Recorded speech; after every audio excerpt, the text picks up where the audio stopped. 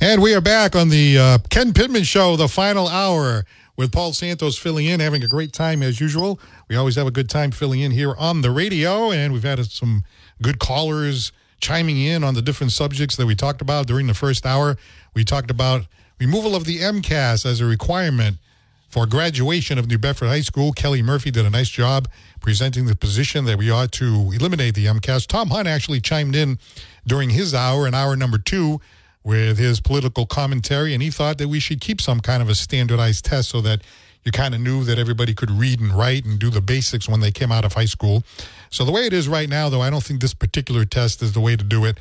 I kind of side with eliminating the MCAS. If you want to have some other kind of basic test at the end of high school just to show that you can do the basics, I suppose that's okay, but I'm not so sure about the MCAS. Then we talked about this recall provision, and I agree with that last caller. You know, if you're going to take the mayor's term and make it from 2 years to 4 years, because your argument is that 2 years isn't enough time, but then now we're saying, well, if you're a bad person and you're doing things wrong, we got to be able to call you back. We got to do a recall.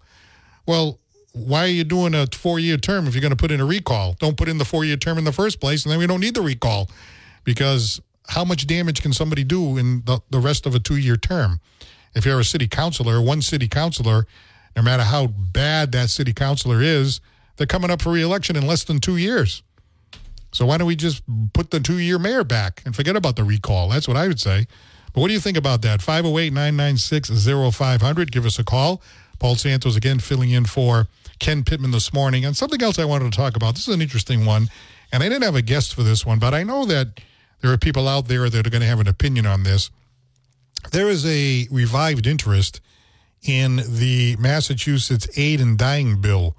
In other words, a right to die bill that they want to have here in Massachusetts. And the right to die bill has been boosted by the additional support of Governor Maura Healey. The End of Life Options Act would grant terminally ill residents the right to a peaceful, autonomous end of life. There are certain representatives, Jim O'Day of Worcester, Ted Phillips of Norfolk, Senator Joe Comerford of Hampshire, Franklin and Worcester counties, introduced the most recent version of the bill when it failed to advance through the Joint Committee on Public Health. The bill seeks to give terminally ill options at the end of life. They tried to do it in 2022, but it stalled, and now it's kind of getting a new look. And the argument against it, of course, is that, you know, if you have death with dignity, right, is that going to result in a lot of misdeeds? Maybe people not caring for those who are, you know, coming to the end of life. And that there's going to be like an attempt to try to finish somebody off before they should. But the present proposal that is now pending before the legislature seems to have some precautions in there. You know, in other words, it's not just like, oh, okay, here's a pill and, you're terminally ill, so take the pill and that's the end of it. No. There are a number of precautions in there. And in fact, across the country, more and more states are adding this practice as legal. In fact, Montana, New Mexico, Washington have this right to die bill. And in order to qualify, there are a number of safeguards. For example, 2 physicians must confirm the patient's mental capacity and terminal diagnosis. Number 2, a physician must inform the patient about other end-of-life care options, including hospice and palliative care. Number 3, patients must make an oral and written request for life-ending medication witnessed by at least 2 individuals, one of which cannot be a relative, who can attest that they are making the request on their own volition. There's also a mandatory waiting period, right? A mandatory waiting period. And then the patient must be able to administer the prescribed drug themselves. So what do you think about that? That and any of the other issues that we discussed this morning. Give us a call. Good morning. You're next on WBSM. Hello? Hello? Hi, you're on the air. Oh, you're not done talking about what you're saying? No, I just finished my thoughts, so go ahead. What do you think? Okay, so anyway, I don't understand what the difference is, because when elderly people, I know a lot of people that their elders are like on their way kind of out but not really gone. and if they don't have cancer, say, anything like that, and they end up getting morphine. Mm-hmm. And they give them a dose that's the morphine, they do it slowly, but they overdose them on morphine and then they die. So what's the difference? I don't get it. I don't think they're supposed to be doing that.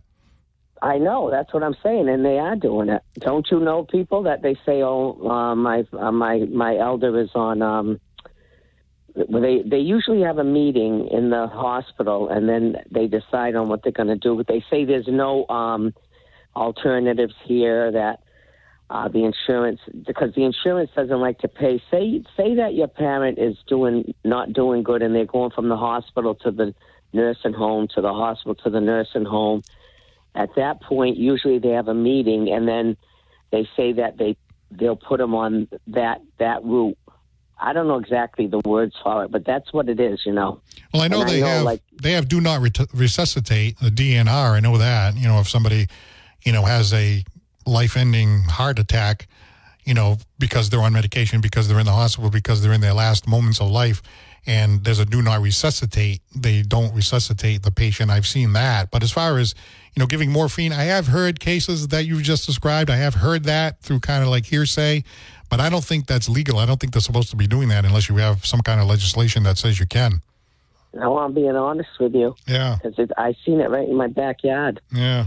What do you think, though? You think that it's a dangerous kind of a thing that, the people that argue against it, there's some organizations like the National Council on Disability, the American Association of People with Disabilities, they argue that this is a slippery slope, that, people become vulnerable and then someone's older and the care becomes more burdensome and the people that are alive just want to let that person go a little sooner than they really should.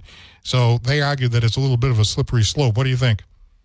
I don't think it is, but I think that they should mandatory that you put these papers that, like do not resuscitate. Like for me, I don't want to come back. I just, I even put it down for the kidneys. Right. Well, there is a such thing. I don't want to be on dialysis. I don't want to be on, to me, it's no quality of life. Well, that happened with my dad. My dad, thank God, lived to be 90 years old. And he was fortunate, even though he couldn't walk very well. He walked with a walker, but he could walk with a walker. And he ended up going to the hospital. And I wonder, too, he went to the hospital right at the beginning of COVID, and he took a turn for the worse, and he ended up passing away. And I wonder if he got COVID, because it was before anybody was testing for it. But one of the things is that he had kidney failure, and he did not want to go on dialysis no matter what. And that was his decision. He made the decision. You can also have a healthcare proxy, which is like a will. You sign a document indicating what you want it to have happen and who you want to have make the decisions and that kind of thing. But I remember he didn't want to go on dialysis and all that, and his kidneys failed gradually. And the doctor told us, that this was a peaceful way to pass. He would fall asleep and he would pass. And that was his decision not to have the dialysis, because the dialysis would have extended his life maybe another couple of months, and it would have been miserable, And so, that was his decision not to have the dialysis. So he passed naturally with the kidney failure. But it wasn't like, this legislation is like, hey, I'm in pain. I've got Lou Gehrig's disease. I'm miserable. I want to take a pill to pass away. It's more of like a step that's happening that you're doing or that the doctor's doing, not just the affliction that you have is causing you to pass. So I think there's a little difference there. Yeah, Paul, but plus your father was an elder, real older, right? Is yes. The end of life kind of. Yes, 90 years old. Mm-hmm. Yeah. Right, and some people are young that are sickly. You mean somebody that's young that decides to do that? Do you think, is that what you're talking about when they're younger? Well, sometimes there are absolutely gruesome cases. In fact, I think I saw one on 60 Minutes where a younger person had Lou Gehrig's disease. Well, when you have Lou Gehrig's disease, the disease takes over your body, and I think at the very end, you can't even breathe. It's almost like you suffocate. So as you're getting close to the end, now somebody will say, well, you don't really know what's going to happen until it really happens, because sometimes people have miraculous recoveries and bizarre things happen. But, the doctors kind of know you got Lou Gehrig's disease, you're going to have this slow, miserable death. So should the person have the opportunity to say, you know what, I'm not going through that suffocation at the end of life. I want to take a pill that's going to terminate my life. Does the person have a right to do that, do you think?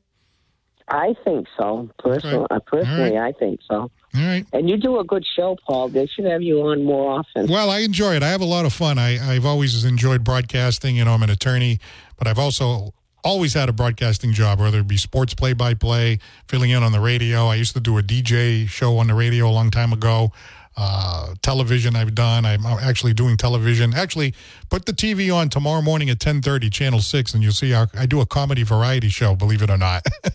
So tomorrow morning, 10:30, Channel 6. Okay, Paul. Thank you very much for calling. Yep, thank you. Bye-bye. Yeah, while I'm on here, I want to make sure I promote the Paul Santos live show. I know there's a couple of people out there that have seen it before. And, you know, what it is, I've done a lot in broadcasting, as I've said. I'm an attorney, but I've also loved broadcasting, right? So I've done sports casting, sports play-by-play. I had the good fortune of broadcasting New Bedford high school games when they won back-to-back state championships in football, basketball, baseball, and volleyball all in the same years, 1993 and 1994. Got to broadcast the games from the old Boston Garden, sitting Johnny Most's old seat. I covered New Bedford girls basketball team that won a state championship maybe about 7 or 8 years ago. Still do sports play-by-play for Dartmouth Community Media. Love doing the hockey in particular. Do the football with my good friend Jim Thompson, if you're out there listening, hopefully. And so it's a lot of fun. So I've always had broadcasting jobs. I then worked for an old radio station. There was 98.1 in the FM dial, WMYS, where we played kind of top 40-ish music, but kind of like easy listening top 40. So I did that for about 8 years. I've always enjoyed broadcasting. And then I was thinking, well, one of the only things I haven't done is a talk show where people call in. You know, I used to love Larry King. It'd be like Tuscaloosa, hello. You know, over here it's New Bedford, Fall River, Dartmouth, and Fairhaven. But, you know, I like the old Larry King show. I like talking to people. I like getting people's opinions. I like hearing people's opinions, even if they're different from mine. The only thing I would say is it's just too bad that we get contentious with each other now, you know, and I try not to do that. I try not to do that. I have people out there. I have good friends of mine who I agree with, who are on the left of my position. I have people good friends of mine that are on the right of my position.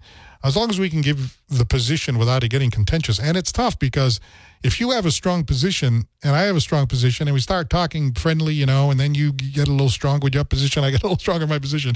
It is so easy to go down the rabbit hole and have an argument that becomes contentious. I do think that as Americans, we've got to stop making somebody that disagrees with you evil. You know, we're all Americans. We're all in this together.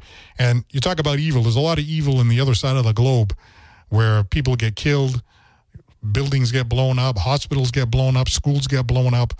And, you know, there's no Democrat or Republican out there that supports that. So we're all Americans in the end. And, you know, you look back at that greatest generation, the World War II generation.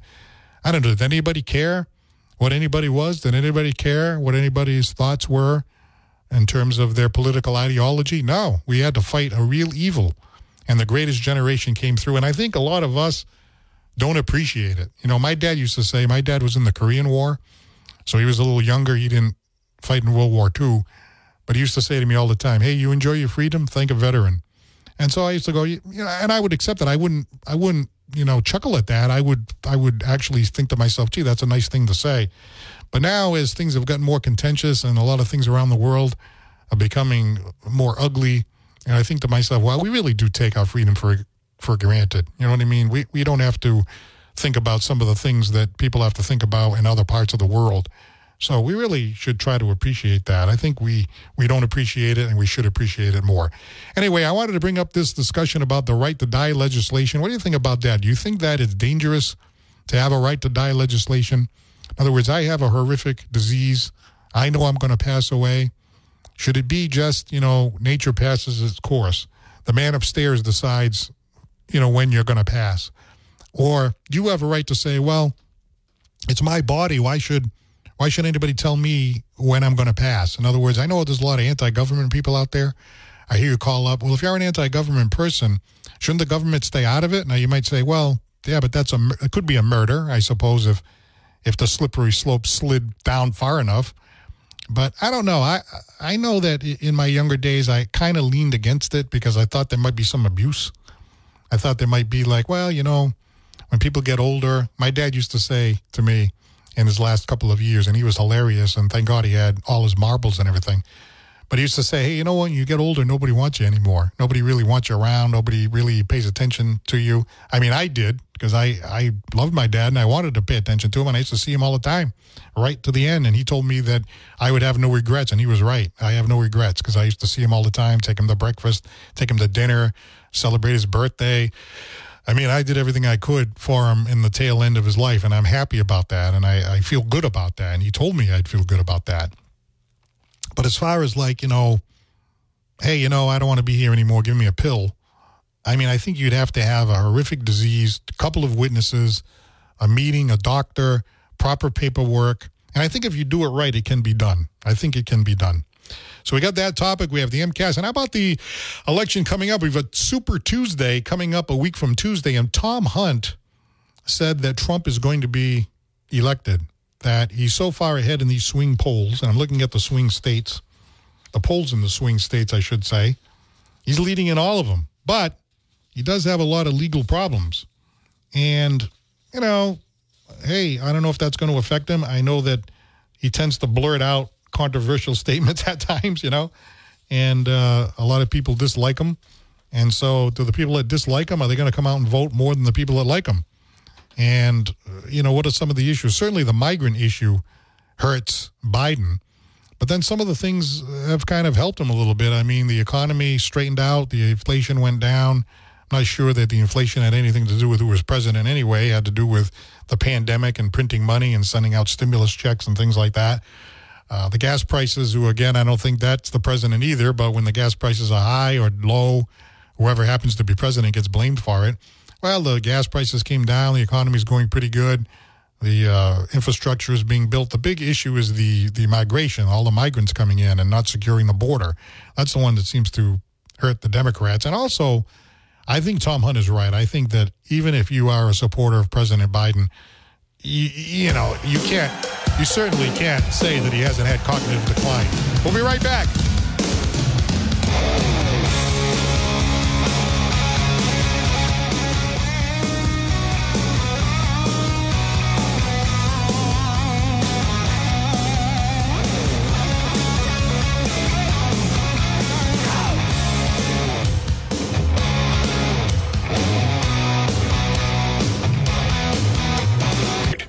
Hey, it's Paul Santos filling in for Ken Pittman on this Saturday morning, kind of cloudy, 42 degrees outside of our studios.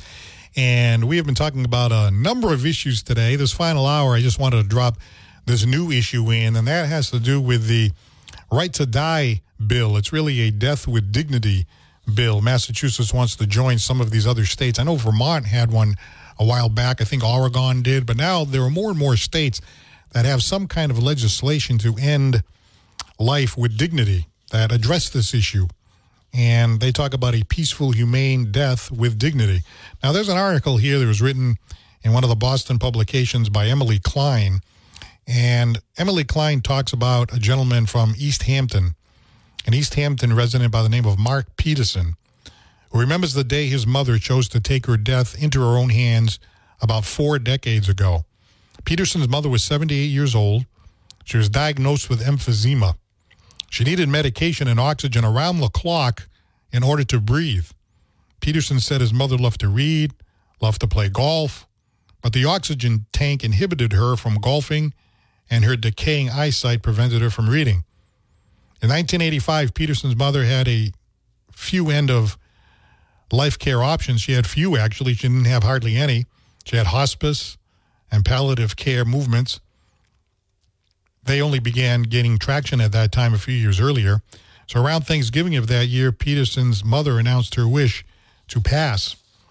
And there was no way to do it here in Massachusetts, so the only option was to go to another state, and some of the states where you did have a death with dignity. Now, I'm looking over here. I don't know if we have any folks out there who are in the religious community.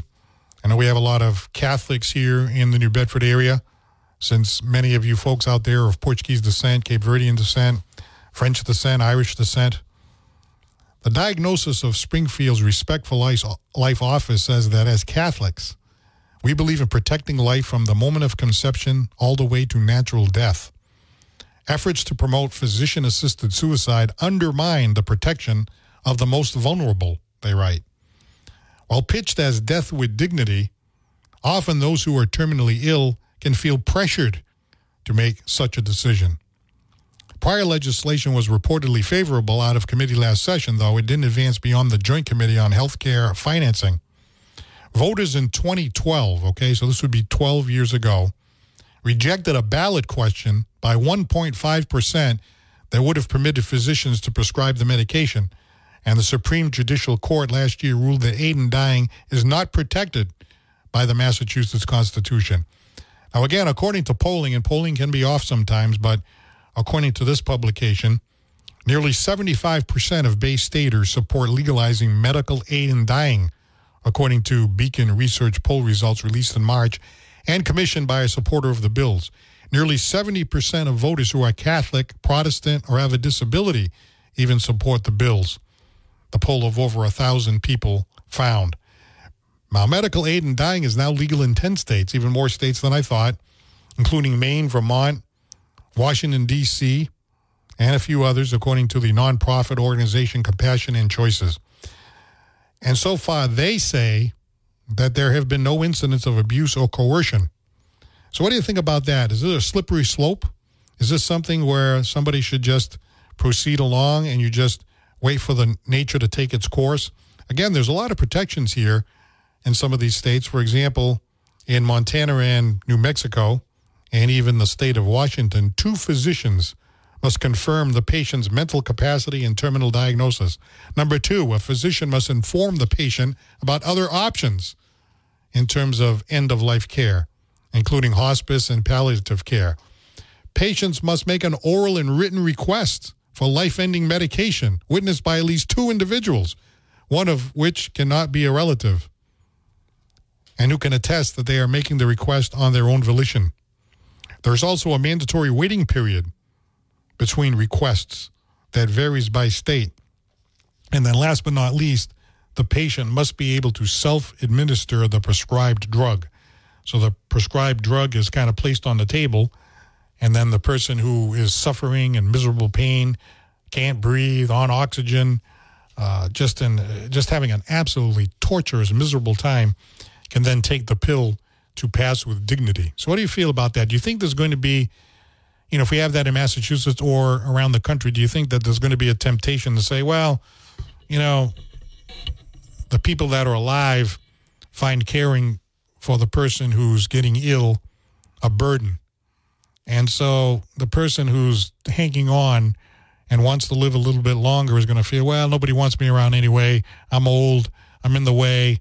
I'm just going to take this pill just to get out of the way so that, my relatives and my son and my daughter, they're not burdened. You think that would happen? You think there would be sort of like abuse in this area, right? That you just want to say, well, time to say goodbye, so let's go. I don't know. What do you think? Give me a call, 508-996-0500. Good morning. Good morning. Hi, how are you? Good. Hey, Paul, are these things intended to find or lead to a slippery slope? Probably not. But it seems like more than ever lately, whatever bills get passed, laws get passed, we end up going down a slippery slope. We find a way down that slippery slope as a society somehow. And that's the worrisome part, and without getting into, without describing a lot, just look what's taken place in our society over the last 10 years as far as bills that have been passed, the laws that have been passed, okay? And some of these things 20 years ago would have been considered insane. Now they're the normality, It's because we've slid down slippery slopes. And it's just, it sounds like they have a lot of safeties in it to prevent that from happening. Mm-hmm. You hope they maintain those and they don't get changed. And at the same time, no one should ever criticize anybody for wanting to end their life when they're in so much intolerable pain that the quality of life has certainly gone out the window.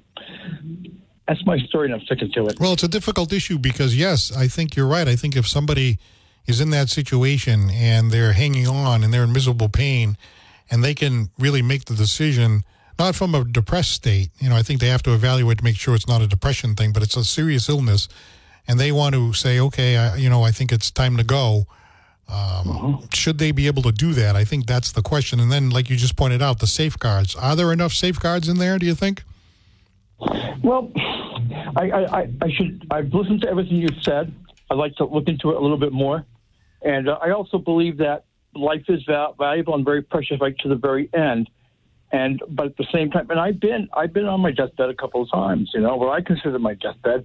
And when you're there, there's no fun. There's nothing enjoyable about any of it, Yeah, but you came back from that. See, now you're in a situation where you thought it was your deathbed, but it turned out not to be. Well, I was a couple of hours away from being my deathbed. But here you are. Here you are talking to me on the radio. Absolutely, and that's my point. It wasn't your time. But when you're that sick, and when you're that sick, and when you're in that much pain, and it's a definite. And if it is, and of course, miraculous things have happened to people that are about to die, and they came back. And so that's the part that I have a hard time with, is that we don't know. We just don't know what is going to happen, if there's going to be something miraculous, Right. And so I kind of waver on it, but at the same time, when you are there, I think people. It's easy to judge somebody when you're not going through what somebody else is going through. It's very easy to make that judgment, and that's the part that I really don't like. Is that unless you're going through it, you should be quiet, And at the same time, people can find ways to, let loved ones go because they don't want to take care of them, like you said. Most people that end up in nursing homes, a lot of them don't ever get visited by their family ever again once they're there. I know. It's sad. It's the sad part. Yeah. It is really sad, All right. Thank you very much for the call. I appreciate it. Good work. See you, Paul. Thank you very much. Good morning. You're next on WBSM. Good morning, Paul. Hi. How are you today? I'm doing all right. I'm curious, how does something like this affect life insurance policies? Yeah, I really don't know the answer to that. I have to confess. I was just reading the bill and, what the bill is proposed to do, what the opponents think about the bill, back and forth like that. I really can't address that. I don't know. But in terms of well, go ahead. I'm sorry. What were you going to say? No, if you're buying a policy and I'm sure there are a lot of caveats in policies, like you can't go skydiving, you can't do something. Oh, I see what you're saying. Someone buys a big old policy, right, and then says, "Hey, I'm anticipating that I'm going to start failing soon. I'm going to spend whatever money because I can leave a nice, going away present for a huge gift, and I can set the time and date and everything else." I imagine there must be something in the language of the policy or in the law, if the law passes. And I just have like a thumbnail sketch of what the law is. Perhaps there's something in there that addresses that. But yeah, if you got like $1 million life insurance policy and the person, if the person commits suicide, without being ill, without this whole death with dignity thing, many times the insurance gets eliminated because it was suicide. So there are sentences in there and languages in there and provisions in there that address that situation. But in terms of the right to die in general, what do you think about that? Do you have an issue with that? I guess an individual needs to make their decision very, very often when someone's reached after a long life. If they've their health starts failing and they say, "Hey," like the conversation earlier about someone on dialysis, saying, "Hey, I don't want to go on dialysis. I don't want to be stricken with tubes in me for forever." Then if I get to a point, it's like a DNR, right? Do not resuscitate. Yes. So you kind of like making that same decision, but you're able to say, I've made peace with it. And rather than wait, I'm just going to set a date, and family then can make arrangements or plan for that if you want to have visitations with everyone, and as opposed to having them sit there, watch you and wait. Mm-hmm. And that's got to be up to that individual to do it.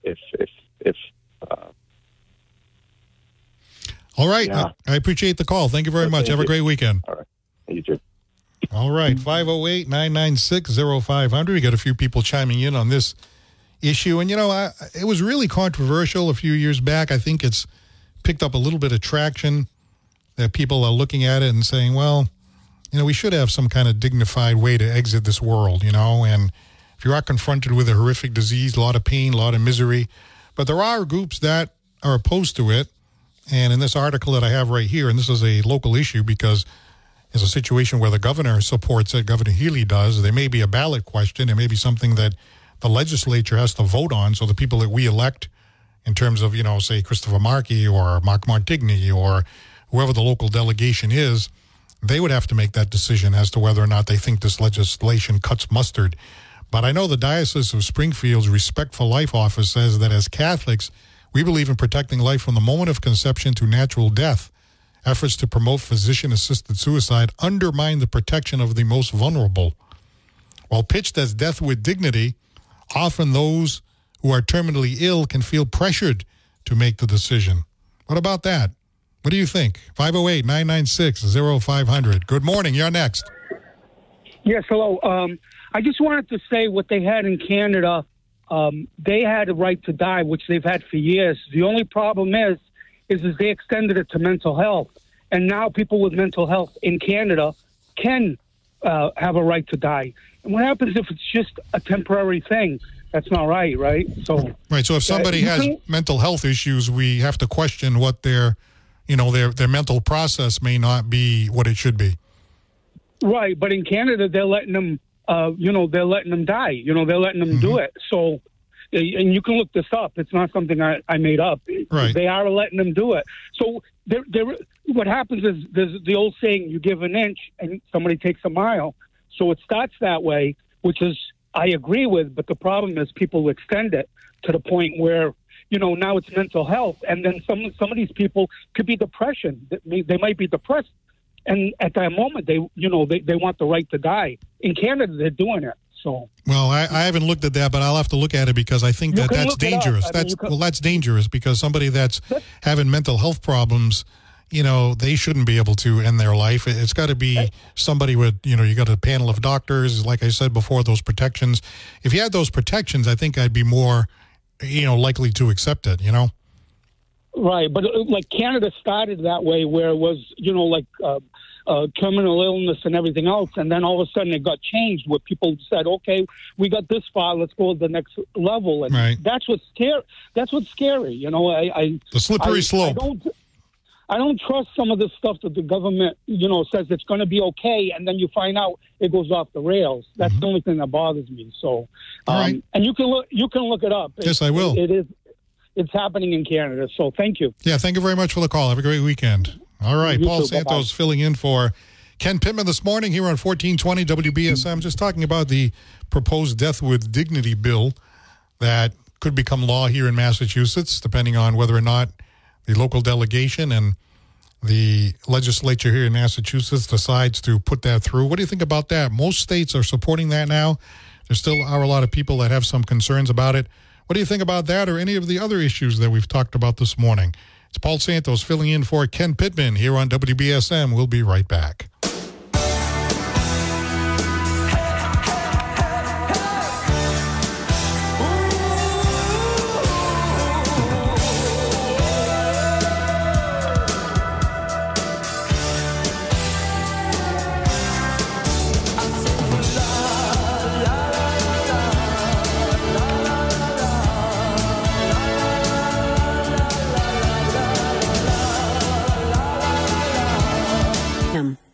We are back with the Ken Pittman Show, our final segment here on this Saturday morning. Paul Santos, happy to be filling in. We got a few callers lined up, so we're going to go to the callers. We're talking about the Death with Dignity bill that is presently pending in the legislature. I don't know how far it's come along. It's still in committee, I believe. But what do you think about that? And before we go to the callers, I do want to mention I do a television show as well as filling in on the radio. And the television show is totally different than the radio show, but it is so much fun. It's patterned after the old Tonight Show, the Johnny Carson type show. And it's pretty similar to what you still have or you had with David Letterman or Jay Leno. And basically, I'm the host. I come out, I do a monologue, which is not easy. I have to tell you, it's one of the more fun things I've ever done in broadcasting. But I come out and I do a monologue, an attempted monologue. We have a few laughs. I have a sidekick. I have a band. I introduce the guest. We have comedy. We have music. And on tomorrow's show, we have a lineup, which is probably one of the best lineups we've had.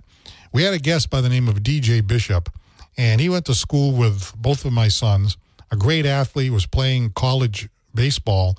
And one day they were jumping off a bridge into the water with some buddies, and he did it, and he broke his neck. And he's a quadriplegic, paralyzed from the upper body down. And the degree to which this kid is fighting this, saying how he's going to walk again. You know, I actually should have him on this show. Maybe I'll do that. Maybe I'll invite him to come on this show. He is fighting this. He is working hard. He's helping other people. His attitude is so positive. I mean, I can't believe how positive he is after this accident happened. I don't know that I could deal with it the way he did. So he's going to be on my TV show tomorrow, 10:30 a.m. on WBSM, on Channel 6. 10:30 a.m., Channel 6 tomorrow, the Paul Santos live show. It's a fun comedy variety kind of show. But DJ Bishop is on that show, quadriplegic advocate. Tracy Fonts, tremendous singer. One of the best singers I've ever heard. He was fantastic. And a great comic, funny guy by the name of B. Lee. And then we have the Paul Santos live show band made up of Gary Langevin and Artie DeMello. I have my sidekick, who is now Allison Diane. She is a comic, and she runs a place called Dying for Laughs, and she gets all my comics. So it's an absolute blast. Again, Paul Santos live show tomorrow morning, 10:30 on ABC6. Let's go back to the phones. Good morning. You're next. Paul, the show will go on without you. How are you? Good overall. Super busy. Yeah, no health issues. Yeah, I haven't heard from you in a while. We miss you. Yeah. Two things.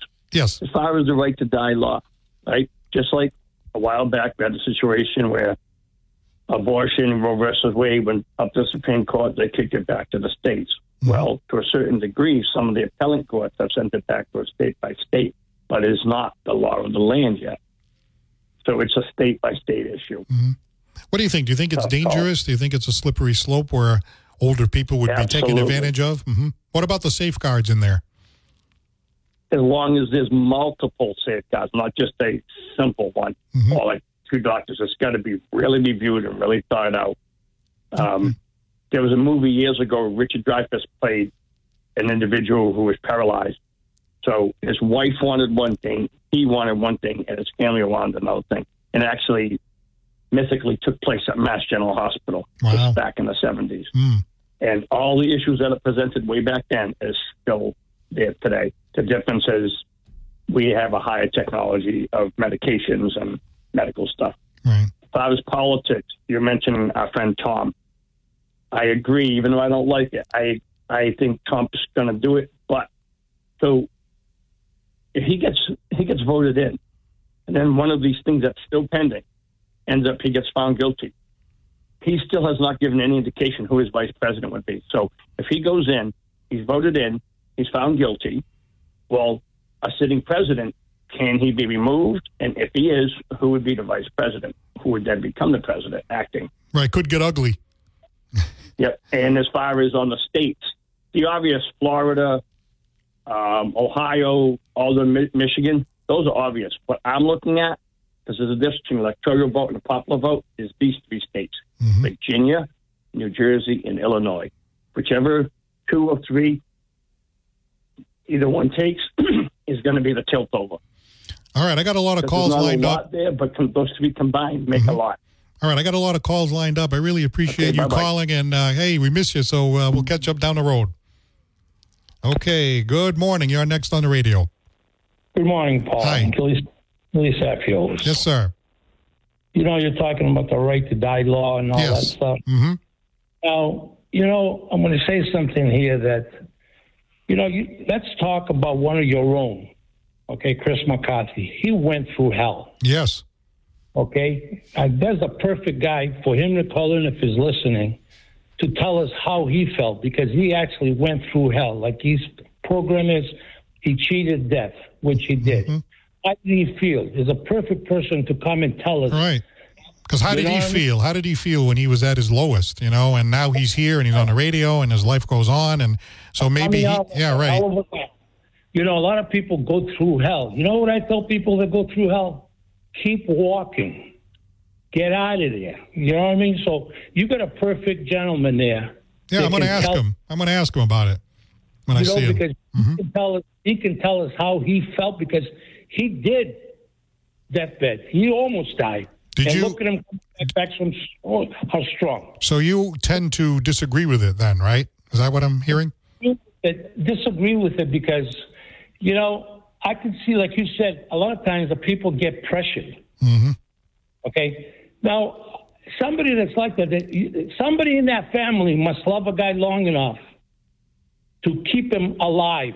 Okay? So if you got two siblings and one of them wants you to be on the machine and one of them don't, okay, the one that don't, you can say that my parents are dead.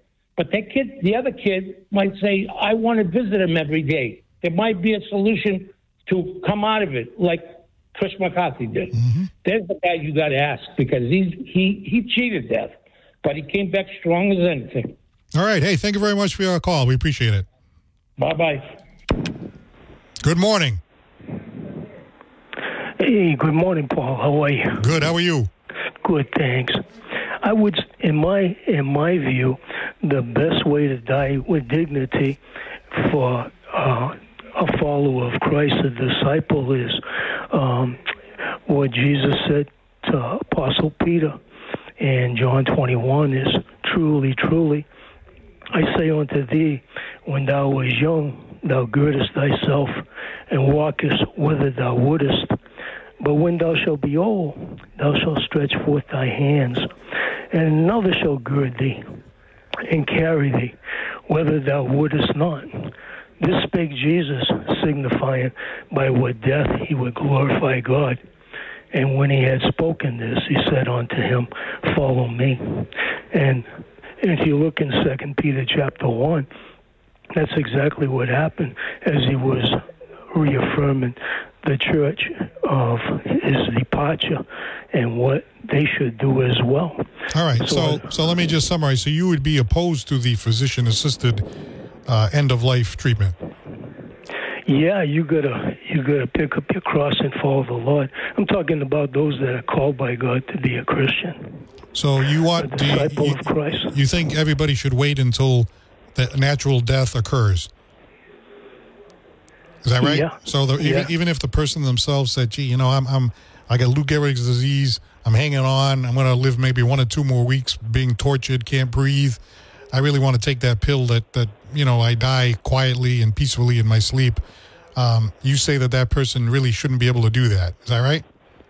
Well, I know it's difficult. According to the scriptures, not everybody, but those that are called by the Lord, Christians, disciples of Christ, that are true followers, that they look forward, like Apostle Paul, to live as Christ, to die as gain. Well, it's not only for us to believe, but to partake of the sufferings as well. But this is talking about sufferings where you will be killed for the word of God and the testimony of Jesus Christ. All right, so you're saying natural death should decide it, not, the human beings making that last decision. Yeah, it's different. All right. I want to get to another call while I can. So thank you very much for calling. You're very welcome. Take care now. All right. Let me go to this call here. Hello, you're next on WBSM. Hi, Paul. A first-time caller. Oh, thank you. Okay. I'll keep it short. Yes. I am opposed to the end-of-life message here. It's like give to Caesar what is Caesar's, give to God what is God's. And I am a long-time Catholic, and I will live to experience, hopefully, the pain that Jesus suffered on the cross. Well, I know there are a lot of people that agree with you that would say that, it should be a natural death. It shouldn't be anything that humans do. You just wait for your time, and when your time comes, it's your time. So that's a position that's, reasonably thought out and so forth. But what about if the person, like I said, is really suffering? You've got something horrific. I'm just using Lou Gehrig's disease as an example. You're laying there, you can't breathe. Should you be able to say, hey, I want to go? I want to keep it short because I know you're up against it. Yes. I saw my father die on his deathbed in our living room. He died from pancreatic cancer. Right. And he never took anything to shorten his life. He died according to the Lord. Okay. All right. Hey, thank you for calling. I know you said you were a first-time caller, so don't be a stranger. Okay, Paul. Thank you. Thank you very much. Good morning. You're next on WBSM. Yeah, good morning. Hi. I'm calling back regarding this issue. Yes. So the secular government's going to tell you when life begins and when it ends. You want to get rid of the babies and abortion. Now you want to kill off the old people and say this is the dignified way. The medical community is saying it's a dignified way to go. You remember Dr. Kevorkian and the state of Oregon? Dr. Death. Dr. Death. You know how many people he killed through lethal injection? And then when it came time, when he was found guilty of killing all his patients, when it came time for him to die, the death penalty, he didn't want to die that way. It was right. He felt it was right for him to kill people off. They didn't want to live, but when it came his time, he didn't want to go that way. Well, let me ask you a question now. You heard the example that I gave, right? Let's say you've got a terrible disease, like, say, I'm using Lou Gehrig's disease as an example because I know that's a disease where, your body breaks down to the point where you can't breathe anymore. So you basically suffocate to death. So I'm thinking to myself, geez, you're going to suffocate to death. If you get a group of doctors together, family members together, you sign papers saying this is what you want to do, and you decide I'm going to take my own life at the very end just to, take off those last couple of weeks of pain and misery, why wouldn't that be something that we should consider? Well, the fact is we're not God. God brings us in the world, and God's going to take out. Man wants to be God. That's where we are today. That's why the world's falling apart. It's not for us to decide. It's for the good Lord to decide when you're coming and when you're going. Man today thinks he's God-man like Julius Caesar, and that's why we got a lot of problems. All right, well, you brought up Dr. Kevorkian. I had kind of forgot about him. Like you said, they used to call him Dr. Death. Yeah, Dr. Death. And he didn't want to die the way he was killing his patients. But he was dying with the death penalty. He wasn't ill. So that was a little different. They wanted to kill him that way, and he didn't want to die that way. So what does that say about the guy? All right. Hey, thanks a lot for the call. All right, a lot of noise in the background there. Let me see. Okay, I think that was the problem. I think I left another caller on there, and so there was some echo. Hello, are you there, or are you gone? That's where we are today. That's why the world's falling apart. It's not for us to decide. There we go. All right, 508-996-0500. We only have a couple of minutes left, so if you want to chime in, we'll give you about a minute to discuss. Maybe this is a topic that we can do a whole show on. I kind of broke it down by hours. We talked about the MCAS, eliminating the MCAS as a graduation requirement during our first hour. We thank Kelly Murphy, a very knowledgeable teacher at New Bedford High School, for being our guest. Hour number 2 was Tom Hunt, political analyst, always has something interesting to say on local politics. He talked a little bit about the national election. He thinks that former President Trump is going to be reelected, although I'm getting a text from a friend of mine who says that he's not going to get elected. So people are going back and forth. Not so much who do you want to win. I'm just wondering who you think might win. Well, a lot can happen. It's going to be a strange year. Hopefully it doesn't get ugly. We just pick the president, wins, and whoever wins accepts the victory, and on we go. That's our hope. Hopefully it doesn't get too contentious. Well, by the way, I'd like to thank the folks here at WBSM, Tim Weisberg, Michael Rock, for allowing me to fill in, and, of course, Ken Pittman. Thank you very much for allowing me to fill in, and hopefully they'll call me again. I always enjoy it when they call me. And, by the way, don't forget the Paul Santos Live TV show. If you've got Comcast Cable, we have the hour version of the show on every week. 8 o'clock, Channel 95, okay? 8 o'clock, Channel 95. You can see the whole hour show. But tomorrow morning, we have a really good one on ABC 6 in Providence. It's the half-hour version of the show. We have DJ Bishop, a quadriplegic, who talks about his unfortunate accident and what he's done for the quadriplegic community and medical in general. Tracy Fonts, a fantastic singer, and a great comic by the name of B. Lee, going to be on the show tomorrow, ABC 6 at 10:30. Thanks again for all of our callers contributing. I'm Paul Santos, filling in for Ken. Have a great weekend.